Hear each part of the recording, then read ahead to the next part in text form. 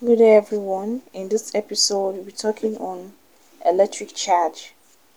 Now, electric charge is the basis of a fundamental interaction among particles.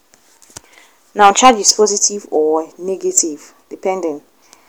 Objects with the same sign of charge repel. Objects with opposite signs of charge attract one another. Now, neutral matter contains equal amounts of positive and negative charge. The net electric charge in any isolated system is constant, and all free charges are integer multiples of the magnitude of the electron charge. Charges move easily in conductors, but much less readily in insulators. Materials with conductivity or resistivity between good conductors and good insulators are called semiconductors.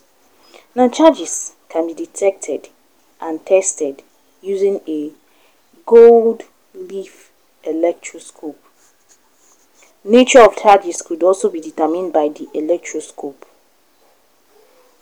If an unknown charge is brought near a charged electroscope and the leaf diverges more, the unknown charge is similar to the one on the electroscope. Charges can be produced by friction, by contact, and by electric induction.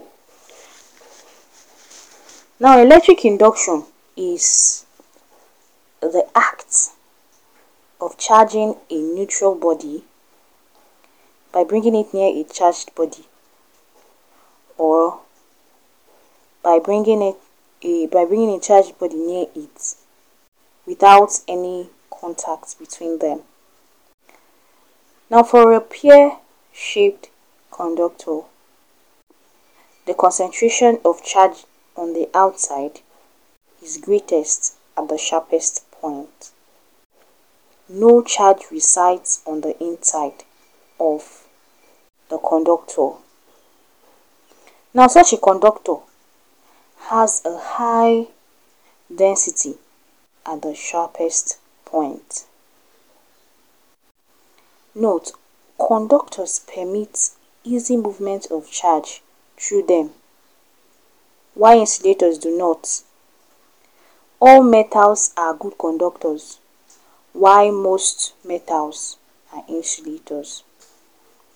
Examples of good conductors are all metals, graphite, acid, salt solutions, the earth, and human body.